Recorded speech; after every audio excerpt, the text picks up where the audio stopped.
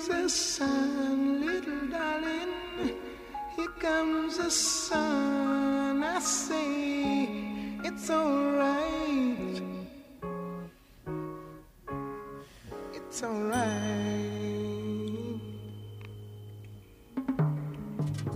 Here comes the sun, little darling. Here comes the sun. I say it's alright. It's alright.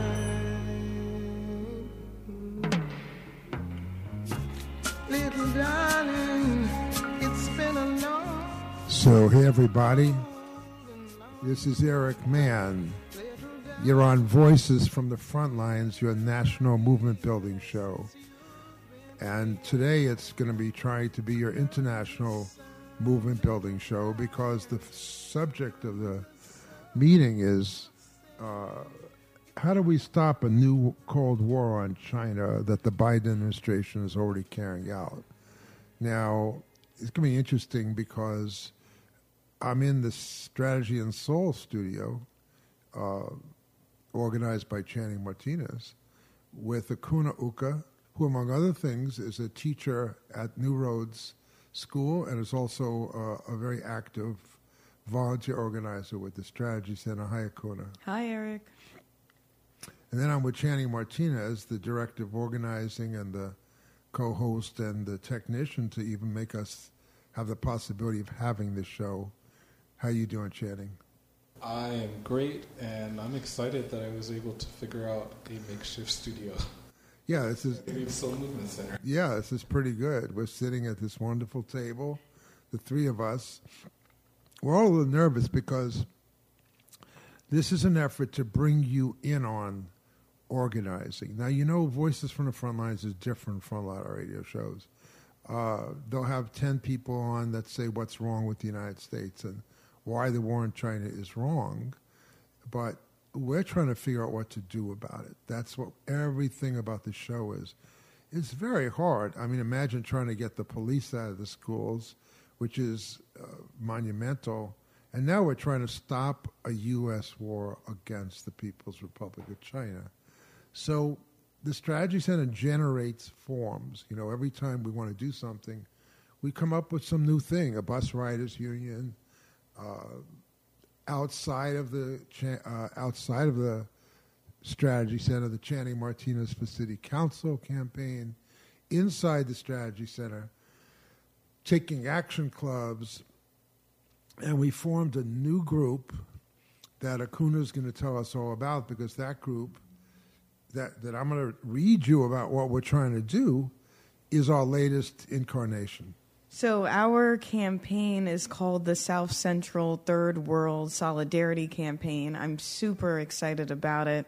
So we start off with South Central because that is literally where we are, where we're recording from.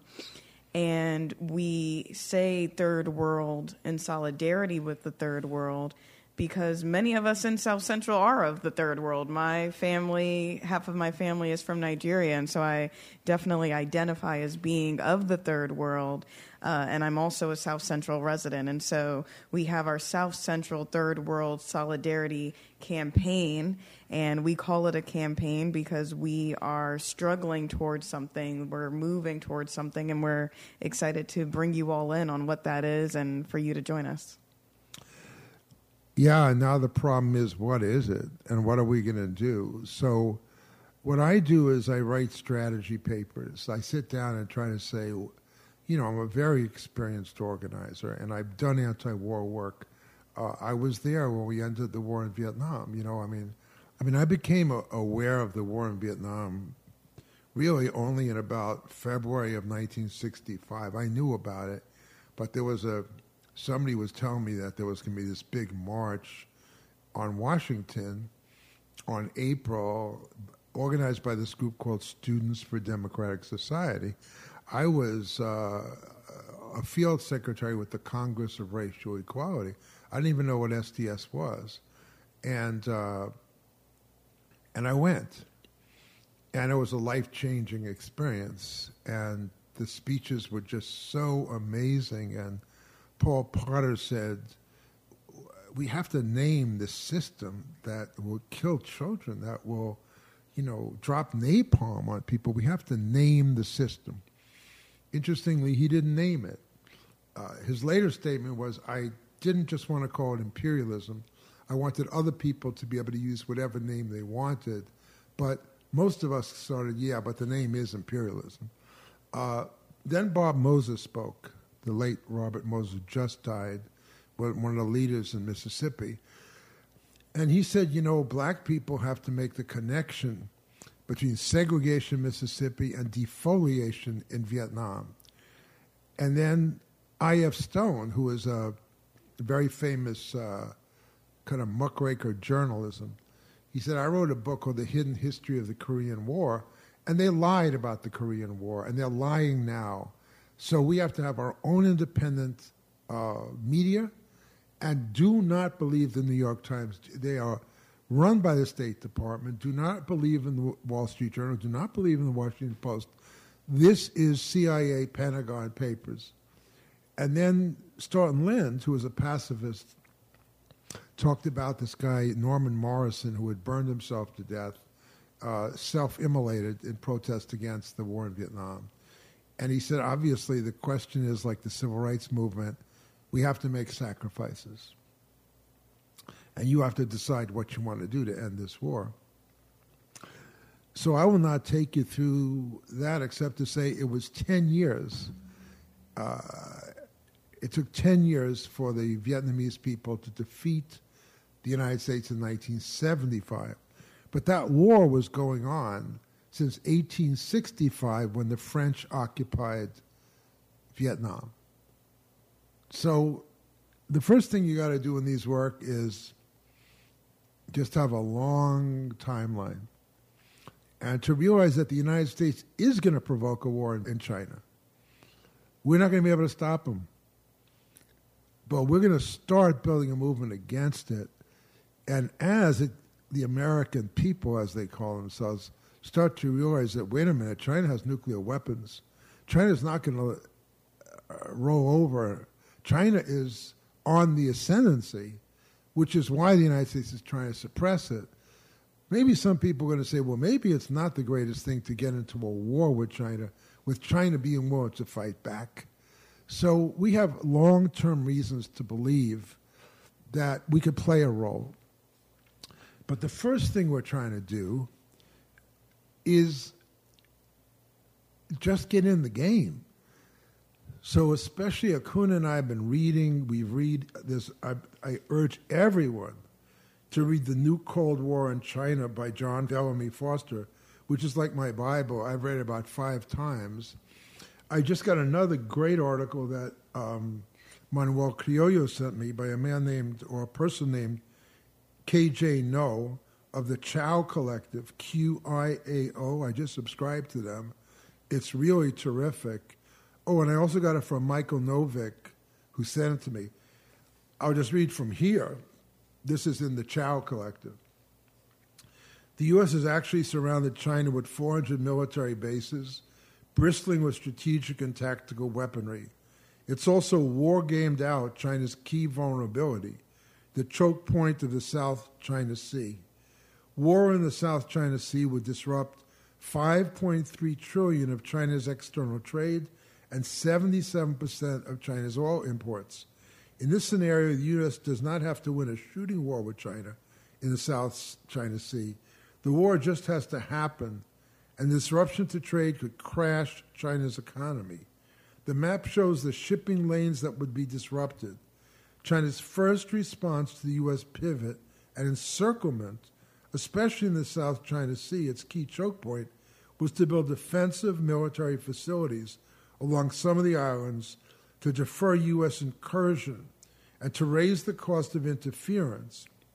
Its other, much more ambitious response was the Belt and Road Initiative, which constitutes a long overland escape from the encirclement, similar to its long march during the encirclement by the fascist KMT.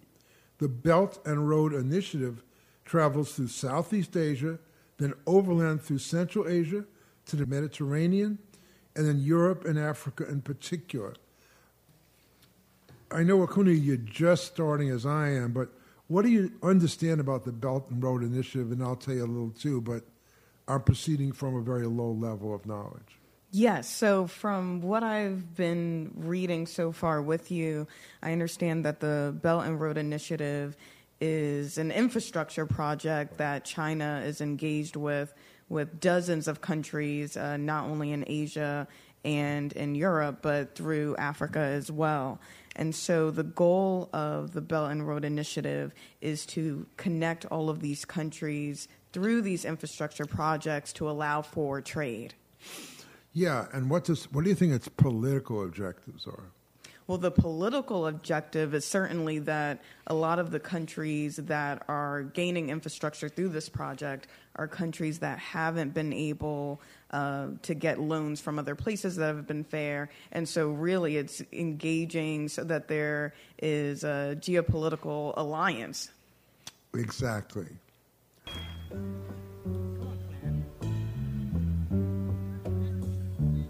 Good afternoon, this is Channing Martinez, co-host of Voices from the Front Lines, your movement-building show.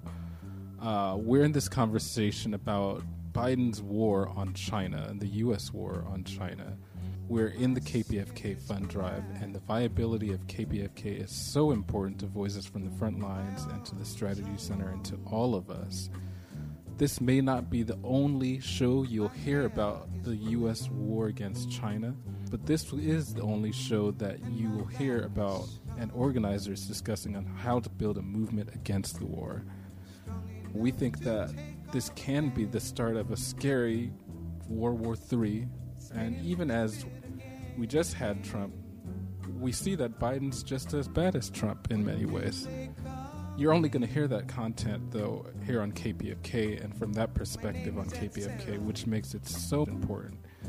Call 818-985-5735, 818-985-KPFK today to support this radio. Help us build this movement.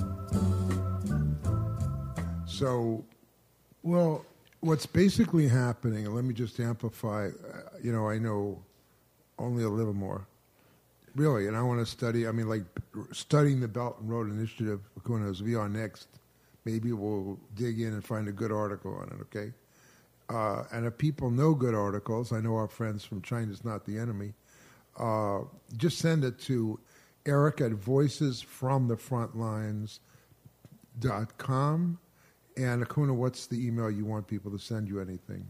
AKUNNA_UKA@gmail.com. That's acuna.uka@gmail.com. So here's the thing. China is, as you said, the word geopolitical. See, historically, imperialism understood how to sort of take over the world. So World War I and World War II were all about fighting among England, France, Germany, Hungary, Austria, about taking over the world. And each one wanted more colonies because the colonies were the source of the real wealth. So the wars were all about dividing up the world. China's not trying to divide up the world. China's trying to unify the world. So China, which is amazing. China was an impoverished country in 1949. It's not even 100 years old yet in terms of its revolution. But China's economy is doing much better than the United States. So you're listening out there? A lot of people are talking about 5G coming, to the Apple phones and everything. But it's Jeffrey Sachs who said, China's at 7G. China has technology now more advanced than the United States. The United States knows that. And so it feels like it has to defeat China militarily to stop its economic progress. So China is being very aggressive, and China's allying with Russia because they both know that NATO and the United States are trying to kill them. For instance, the United States has totally abandoned Africa, totally abandoned it, after stealing all the slaves and killing all the people. And Africa's in very bad shape as a whole. China went into that vacuum with money, billions and billions of dollars. I know, in fact, there's very exciting construction project going on in Kenya and Nigeria, I believe. But we'll have to get Ayuko Babu back on the show because he did some really good stuff about the Belt and Road. Now, they've been saying things like, well, China goes to Africa and they only have Chinese workers and they charge them a lot of interest, and then they build the stuff, but they make a lot of money and they leave the economy sort of imperialized. That's a lie. It's a really lie. I mean, yeah, there are a lot of skilled Chinese workers there, but they are training Nigerian workers. They are training Kenyan workers, including in the skills. Secondly, as you were saying, go back to what you were saying about how China doesn't ask for anything in return. Doesn't want a military base. It doesn't want to, it just wants you, it wants you to be an ally against the United States, which is going to be hard. But I also heard, and I will research this more, that China is not enforcing its loans very strictly, whereas the International Monetary Fund, if you owe them money and you don't pay back, they tell you got to cut out your social programs to pay them back. So China is being much more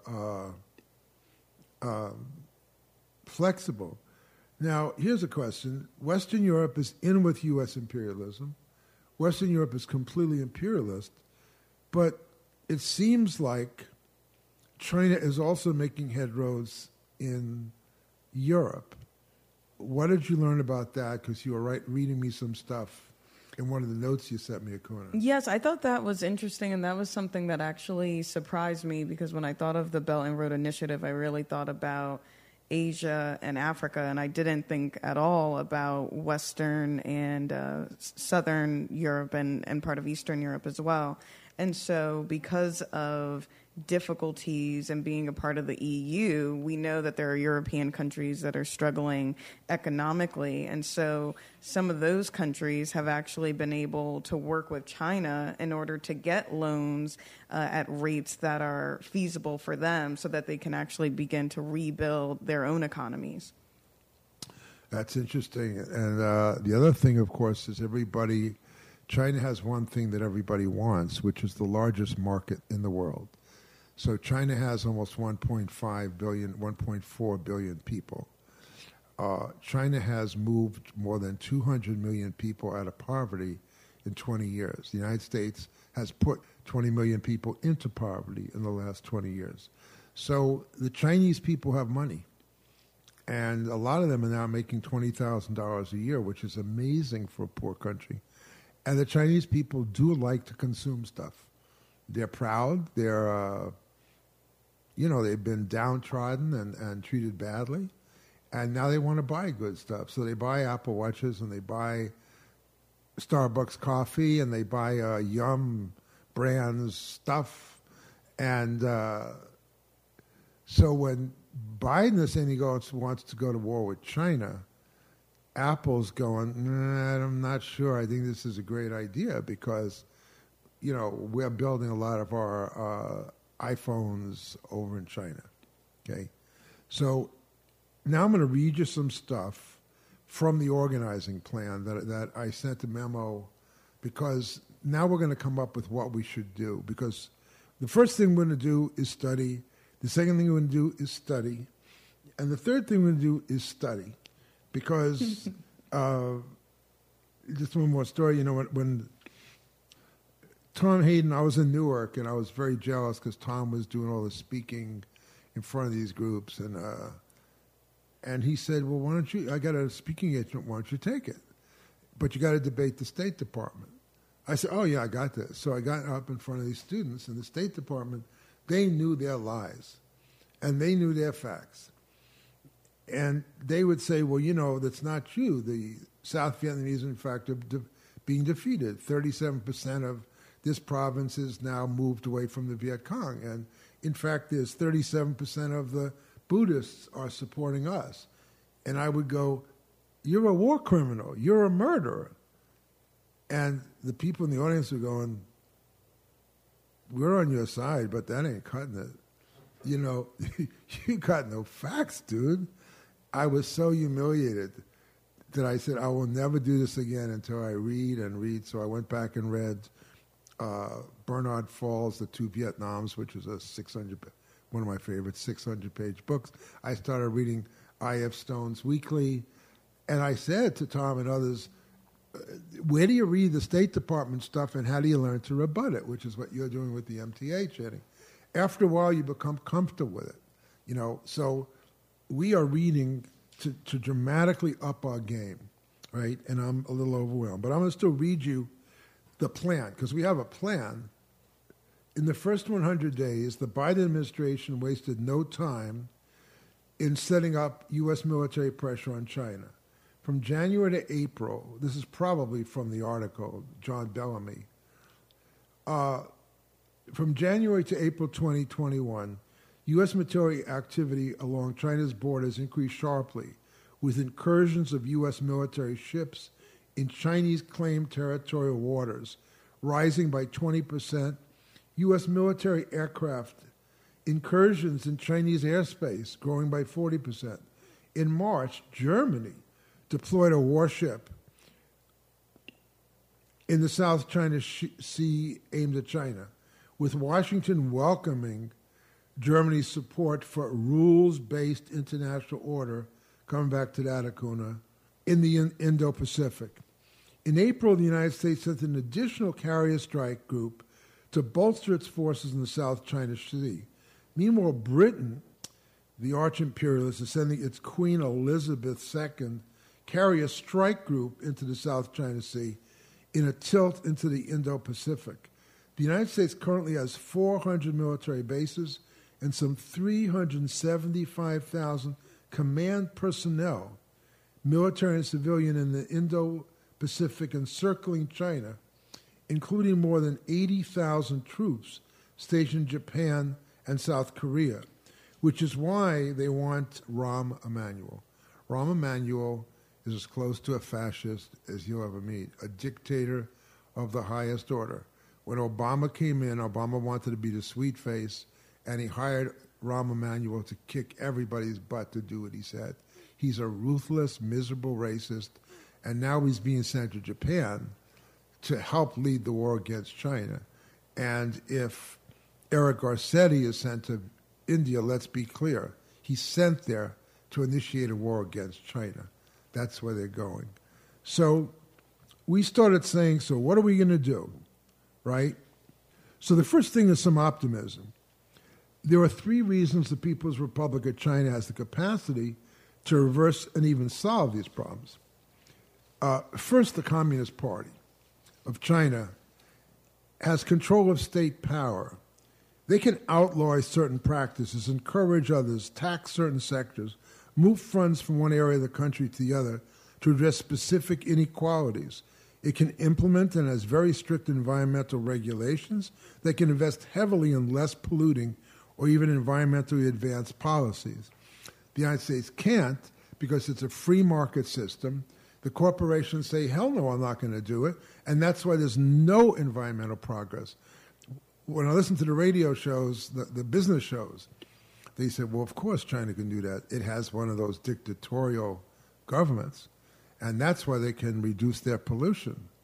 And other people, even on the show, are saying, so what's wrong with that exactly? Why aren't we doing that? Second, the Communist China has great power, a large party membership, and great popularity among the people. Today, as it moves against Jack Ma of Alibaba, the head of Alibaba just told the Communist Party to go to hell, and the Communist Party said, no, you're under house arrest, and you are not able to go out in public, and we're going to tax Alibaba more, and we're going to make an example out of you. And a lot of, again, capitalists have said, good for them. It's funny because they don't want to say anything positive about China, but they're saying, this guy insulted his own government, and the Chinese government created all that wealth for Alibaba. Supported Alibaba. So the Chinese people are very grateful to what the party and the socialist capitalist system has brought them, including getting 400,000 people out of extreme poverty in a generation. But let's be clear. The party also knows the massive focus on wealth creation has created many distortions people cheating, hoarding, selling for too much profit. So now the party has to move against some of the very forces they created to create the wealth, so that the wealth can now be invested better, distributed better, and move to an environmental paradigm, while sometimes protecting itself from a crazy nuclear white U.S. imperialism who will not let Eric Garner, George Floyd, or the Chinese people breathe. That's what makes it a revolution. Okay? So now we're going into what are we going to do? So a thing I want to explain to you about a lot of the people in the peace movement, because Hakuna and I had this conversation, is, there's, when Joe Biden says the American people, even the peace movement says, well, we have to get the American people against the war. What American people? I'm going to read you something about the American people. 63% of all white people voted for Trump. 50% of the people are sympathetic to the anti-vaxxers. 90% of all white people are racists. That's my study.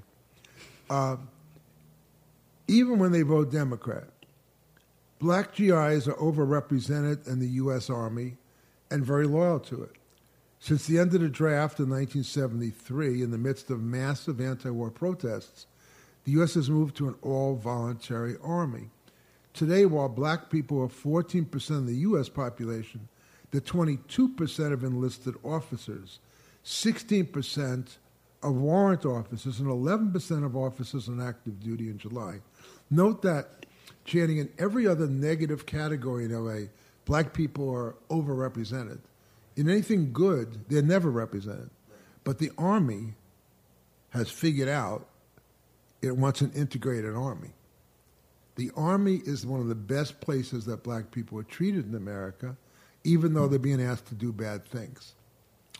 Very smart. And it means our work is going to be cut out for us because there's a lot of black families very loyal to the Army because my son was treated well there and my son was promoted.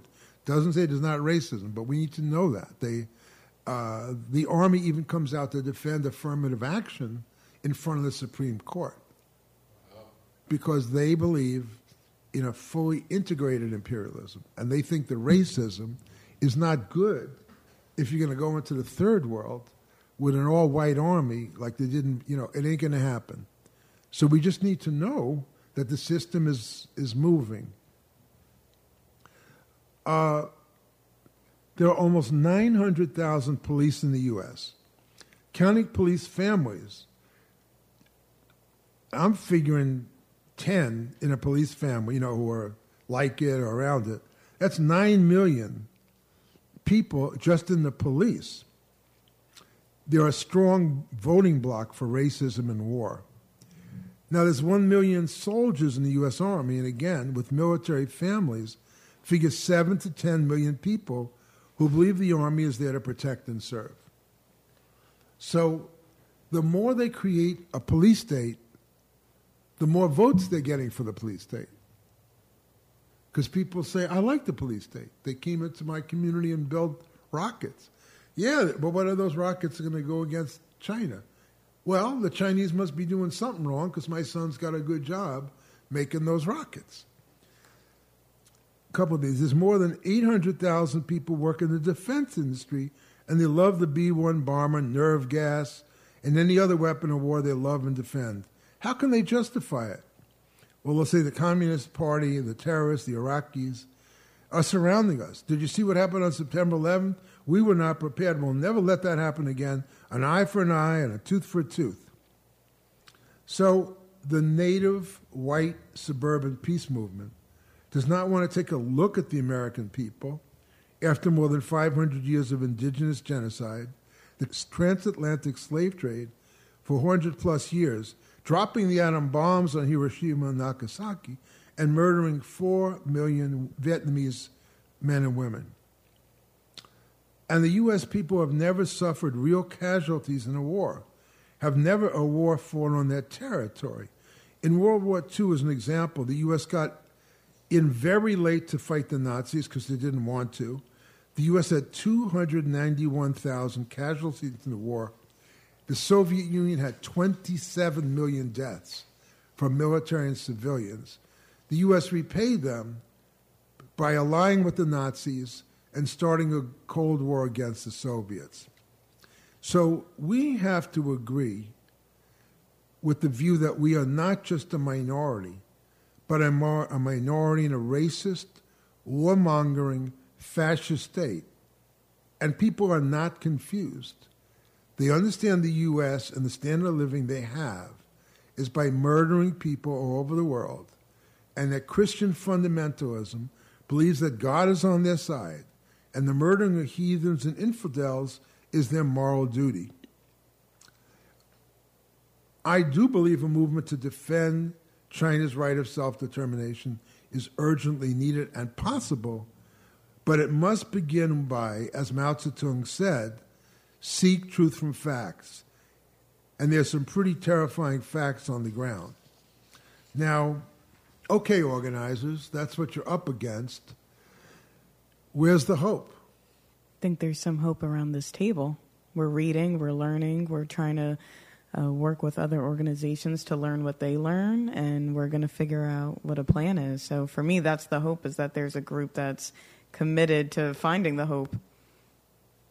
Well, that's really important. It often starts with 3 and 4 very dedicated people, because you're spending several days a week now, as I am. But last night you had another thought you were telling me about, who you would bet on.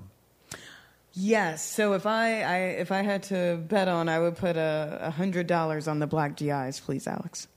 Certainly. I think in order to, and I actually have someone in my immediate family who did serve in Afghanistan, and so I am one of those black families where someone was able to gain employment by being in the armed forces. And one thing that I've been thinking about and that we reflected on together, Eric, recently, is that in order to be black and in the armed forces, there's a sort of mental gymnastics that you have to do, because on one hand, you are of the third world, right? And you have that experience in this country, and yet you are also employed by the government to put undue harm on other third world individuals outside of this country. And so in order to make that make sense for you, there does have to be some gymnastics at play that you're working with and figuring out and negotiating. And so I think that if we're hoping to organize certain groups, I think speaking to the Black GIs, because of their experience, they are more likely to understand and be sympathetic to this idea that we're working towards.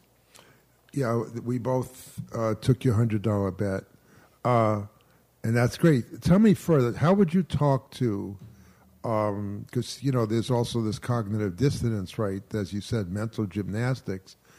Talk to this hypothetical member of your family, or how would you talk to a Black GI about this? That's an interesting question. I think one of the things that I would start out with is asking them what they've heard about China recently and what their feelings are about China. And I think that would be an interesting starting point, because maybe what they've heard are just headlines or snippets in the media. Maybe they have their own opinions. And then I would want to move to and share what I've been reading and what I've been learning, and invite them into a conversation about the idea that China, regardless of different issues within that country, and we all know that every country has them, that it does have the right to sovereignty. And what is the U.S. doing to attack that sovereignty? And what are those who are part of the armed forces then, how are they lending themselves to that effort? Yeah, and I think one of the things that I do with people is I try to find some contradiction in their thinking that would make them sympathetic to our point of view, right? So in this hypothetical person, I would say, well, let me take a step back. How do you feel about George Floyd? How do you feel about Black Lives Matter? How do you feel about our efforts to get the police out of school? Did you know that the LASPD just shot a girl in the head and killed her? And I think that person might say that's outrageous and this country is still racist. And then we would say, yeah, and all this pretend concern about China's human rights when there's 1 million black people in prison. Do you understand the United States is setting you up for a war? Again, they don't have 1 million black people in prison in China. Did you know that during the anti-war movement that Mao sent letters of support to the Afro-American people? Did you know that? And that did you know that when Fidel Castro came to Harlem, and because they wouldn't give him a hotel downtown, that Malcolm X welcomed him at the Teresa Hotel? Did you know that 250,000 black people were outside saying "Viva Fidel Castro"? Because they knew that the Cubans were third world people. And they were proud that when they weren't allowed to go to downtown stupid Manhattan, they stayed in their war khakis and marched into Harlem like heroes. So you have facts. You have facts that you think the other person would feel good about. Think, yeah, I never thought about that. Then you have to still go back to the hard part, right? And say, so here's the thing. During the war in Vietnam, a lot of GIs and vets started saying, yeah, I was over there, but I don't want to do it anymore. I don't want to go to China. I will not fight in China. That's eventually what it's going to take, right, is standing up and saying, and it would mean a lot, because you could even, frankly, say that certain things you did in Afghanistan are not things in retrospect that you feel great about. And you just leave it. You're not trying to get on one or her in one. I want, the good organizer, they'll say, I like Hakuna, she was really interested in me, and she had some good points. And she showed me this pamphlet, or she gave me, and she had something for me to read, damn it, and I read it, and, she'll be back. And she's my relative. She's not trying to make me look bad. She really cares. I didn't know she cared so much about this. The other thing is that everything we do starts black and Latinx, because there's a lot of anti-war forces in the black community. Black Lives Matter is anti-imperialist, and, there's people working on Palestine. Again, Ayuko Babu from the Pan-African Film Festival, he came in to talk about the films. The next thing he was doing was just talking about how great China is for black people, and how great China is from Africa, and how if it wasn't for China, Africa would be, just facing everything. So you start looking around at who are your allies, right? And we want white middle-class allies, but that's not going to, the system's not worried about them. They're in safe democratic seats. They don't fight very hard. They march around. I mean, I'm trying to be listening to our listeners. They often have rallies at the federal building. Why are you on Wilshire at the federal building? It's cuckoo. Well, it's because we're against the federal government. Yeah, but are you organized? Cars are going by, and you want people to honk. No, we're going to have demonstrations at Albertsons in South Central, where people are. So the other thing is this concept of institutional organizing. You remember when I was talking about that? About building groups within every workplace? Why don't you talk about that a little bit, Hakuna? Yeah, so I remember when you introduced me to that concept, you were explaining that instead of trying to organize individual people necessarily, like, okay, this friend over here or this person that I know and that neighbor, that instead you have the approach of what is a group that I can organize? So is that a potluck group? Is that my people where I work? So thinking about organizing through institutions so that you then have, okay, UCLA professors for the sovereignty of China and things of that nature. And that it's more effective.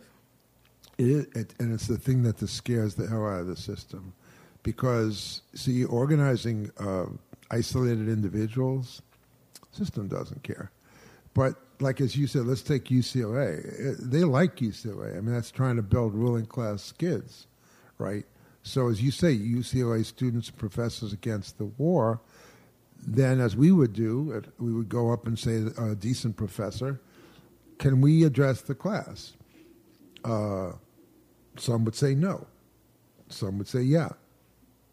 the ones that said no, we would address them from the floor. And we weren't, contrary to what you're saying, shouting out the professor. We were good at it. We say, Professor so-and-so, I know you don't agree. We asked you in front of everybody, can we please have 5 minutes to talk about what we want? And he'll say, no, it's my class. Then we would say, it's not just your class. There's a war going on in Vietnam. You believe in free education and free expression of ideas. And we're from SDS. We ask you for 5 lousy minutes. What, do you support all the napalm? No, but this has no role in my classroom. Well, if you don't talk about it, you're for the napalm. And eventually, either students would say, well, let's go outside and talk about that, or people would say to the professor, what's your problem? So it wasn't what they stereotyped, that we would scream at the professor and not let her talk. We were good. We were smart. Eventually, the professor would say, all right, you get 5 minutes. Well, once we got 5 minutes, people saw it as a great victory. Then we had teach-ins on the campus, and we got the State Department to come, and everybody likes that. Well, okay, let's have a debate. I like debates. Not my first story, but we creamed them. We knew their stuff. And a lot of the students, when listening to the State Department, saying, well, China's against us. Why? Because they seek unfair advantage. Well, how's that? Well, they stole our economic secrets. Well, that's funny. I mean, didn't you agree in return for Chinese labor? It's not a secret. You help them learn how to build a computer. That was right in your contract. Well, but nothing. So we should have debates. Another thing is, like, in the 60s, we would have social justice groups in the churches, social justice groups in the school that would meet separately like a club. And then the club would say, we're going to call on our institution to do something. We'd like you to boycott something about China, or we'd like you to have a teach-in. Teach-ins are great because it's hard for them to say no, because you're allowing both, and when once you know what you're talking about, it's hard for them to say, I will not allow a discussion. And after you win the discussion, then you can make more demands on the institution. So the main thing I'm saying, as you said, Acuna, is that first we are starting with ourselves. We're reading like fiends. In the fall, I think we're going to start going into some institutions when we know a little bit. We may do some teachings here for us, for organizers, and just say, hey, social justice organizers, again, we're not experts, but we've been doing some work, and here's 4 articles you should read, and who wants to come? And maybe we just can get some labor union and DSA people, and, so once you get started, it starts to feel optimistic. It's not funny. I mean, you start as depressing, and then you go, wait, why don't we do something? Any thoughts, Channing? I mean, I'm really impressed. I feel like I just learned a lot in the last, 20 or 30 minutes. Coming from understanding what the U.S. is doing to China to, that involvement, how it relates to South Sudan. I mean, I learned a lot. Oh my gosh. And you guys have been studying a lot. I'm looking forward to the teach-in.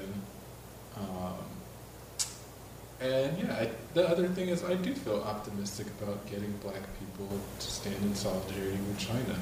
And I don't fully know how to do it yet, but I always start with, asking questions, as you guys said. Like, just ask, because I think the thing I do understand from organizing is that black folks are deeply moral folks. That's right. And in their head, in order to do something, or I should say in our head, in order to do something, we have to justify it in our head.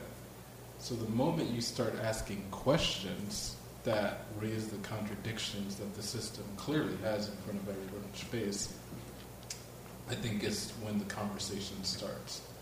And I think different folks respond differently, right? Some people are very defensive because it's the only thing they know. Like, wait a minute, you're telling me everything I know is based on imperialism and lies. And I'm not okay with that. But some people are moving in that direction because something in their own moral being said, there's something not right about this, but I mean, I'm going to go with it anyways because it's all I know. And so I think, there's a lot of potential there to move a lot of black people. I totally agree, and I mean, I do think, it's not to say everybody doesn't, but I think in the black and Jewish culture, the thing about doing the right thing is so, you're not really there to get money. The people that get money, we don't respect that much. There's some of us, I know there's some people in the black community, some Jews who, they're about making the money. But my mom always said, no, that we're not those kind of Jews. We're the teachers, we're the doctors, we're the lawyers, we're the social workers, we're helping the poor. We're not. We after what they did to us, that's all we can do is make money. When that's all they let us do is make money back in the day. We couldn't own land. We couldn't do anything but use the Goyim's money, the Christians' money. That's what they let us be. And then we got a reputation for being money lenders. Well, we were lending them money. So my family brought me up to say, after what Hitler did to us, Jews have a moral responsibility to fight with the Negro in particular. And I think black people, since I've talked to black people for 55 years, one thing they like, if I can say, is history. Like examples. So, did you know Paul Robeson stood up against the House Un-American Activities Committee? You want to look at this book? You know, of course, Muhammad Ali, but did you know that he didn't just say no Viet Cong ever called me the N-word? Did you know he spoke on campuses in depth about colonialism? And let me get your speech by him. So you always have something to show them beyond your own opinion, right? Have you ever read Dr. King's speech, Beyond Vietnam? No, I know he was no. It's an amazing speech, and I happen to have a copy here for you. So you're absolutely right. We have a lot of hope for the black and the Latinx community because look what's being done to them by imperialism. So you have the conflict where, everybody in America knows that you can complain, but there's a pretty damn good standard of living for most people. And people coming from the third world are making enough to send a remittance back to the third world. But they also know it's not right. They know they're not treated right. So you're working with people that are oppressed. That's what you got going for you. Whereas the white people, they may be morally good, and I'm not saying some of them will not be very important, but they're not going to have the force that the system's worried about. They're going to have to join this other movement. And I think if we can get black and Latinx young people and teachers and teach-ins and 6 months and pamphlets, and once you get, it's called a foothold. Once you're in the game, the system's worried. You could have 2% of the people agreeing with you, but Channing, they had so much respect for you when you ran. And they liked you, and they liked me, and they like you. They're not, they'll say, all right, Eric, I don't agree, but yeah, I'll read your thing. I'll come to your bookstore. So once we start doing that, and once a couple of other prominent people join the South Central Third World Solidarity Campaign, then we are something. And you heard it here first on Voices from the Frontlines, and that's what this show is about. So I'm sort of out of what I understand. Maybe we could do checkouts. I could read one more thing, but let me read one more thing from something I wrote. This is important to me. When I originally wrote it, okay? I think it's like 2010. But this is about when the United States was trying to keep China out of the World Trade Organization. And I said, throughout U.S. history, the vast majority of social movements have been objectively or consciously racist and pro-imperialist. given the deep-seated racism, national chauvinism, and anti-communism of all sectors of U.S. society, and in particular, the chauvinism of most white U.S. progressives, even these calling themselves radicals or even revolutionaries, unconditional support for China's permanent, normal trade status and unconditional admission of China into the WTO are essential challenges to hysterical and hypocritical moralism of the AFL-CIO labor bureaucracy and many so-called human rights, labor, and environmental groups. So then I did a thing about how the U.S. seeks unfair advantage in all its trade dealings and will try to impose the most onerous conditions of trade and investment on China. The U.S. objective is to import Chinese goods at the lowest possible prices and impose U.S. technology, investment, and exports on the Chinese people on terms most favorable to the U.S., as well as to use trade and investment as a Trojan horse to undermine China's sovereignty if possible. So the central word that I think I'm understanding about this campaign, what do you think the central word is, Akona? Right now, sovereignty is jumping out at me. Me too. You said it originally. Just take it a little minute. Why is that so important? Well, I think that there's something interesting at play with the U.S. government where we obviously very much value our sovereignty, and we claim that we want to be a shining light of democracy around the world, which would imply that we value other nations' sovereignty. But it seems to be a sovereignty with an asterisk, that we welcome the sovereignty of nations as long as they agree to be led by the U.S. government, which obviously we know is not actually sovereignty. Yeah. And I think people in Belize and I think people in Ghana and Nigeria and even people that are pro-capitalist and pro-U.S. are going to believe, you're right, it's our country. And we don't want the United States interfering in the internal affairs of our country. I think that's going to take I think it's going to touch a deep chord in Black and Latino families, Latinx families, is, do you really believe the United States can put an asterisk, we'll put that in our thing, next to your sovereignty, which means that it's sort of like self-attestation, for the bus pass. You don't have a right to a bus pass. We got to tell you if you have a right. So I'm finished. I'm checking out, meaning that's how we say goodbye in a meeting. I think what's interesting to me is you were at a meeting. We were just talking out loud. You're actually in the meeting of an organizing committee that you were overhearing.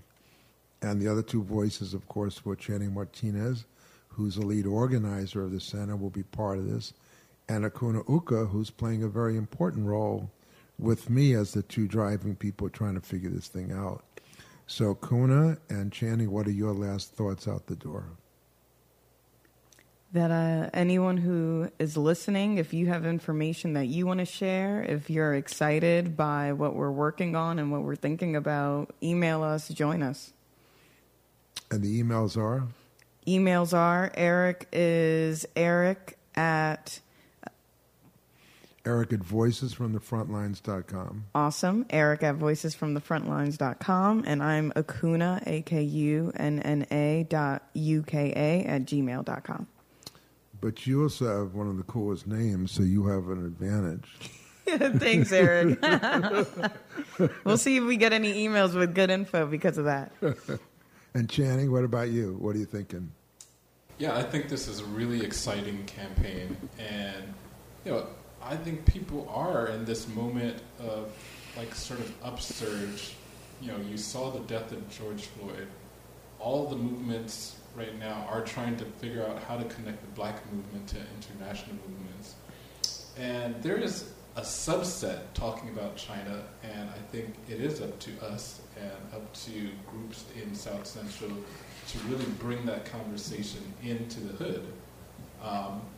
Because, I think the United States is counting on us not wanting to talk about it, counting on us not wanting to take sides.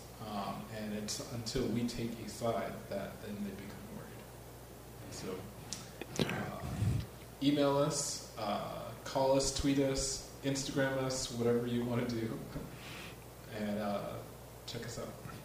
And I end with two things again. I urge you to check out and subscribe to Monthly Review that's just done an amazing job. Go see the new Cold War on China by John Bellamy Foster. And check out the Zhao Collective, QUIO, Zhao Collective online, and look at the article by KJ No. This is a very impressive group of Chinese, U.S. Chinese Americans with great politics. So I'm so thrilled that both Michael Novick and I think Manuel Criollo turned me on to them. I now am on their mailing list, and I plan to read all their stuff. Take good care of yourselves. We'll see you next week. And as we always tell you, it may be old, but it's still true. All power to the people. I'll say it clear and state my case, of which I'm certain. I've lived a life that's full. I've traveled each and every highway and more, much more.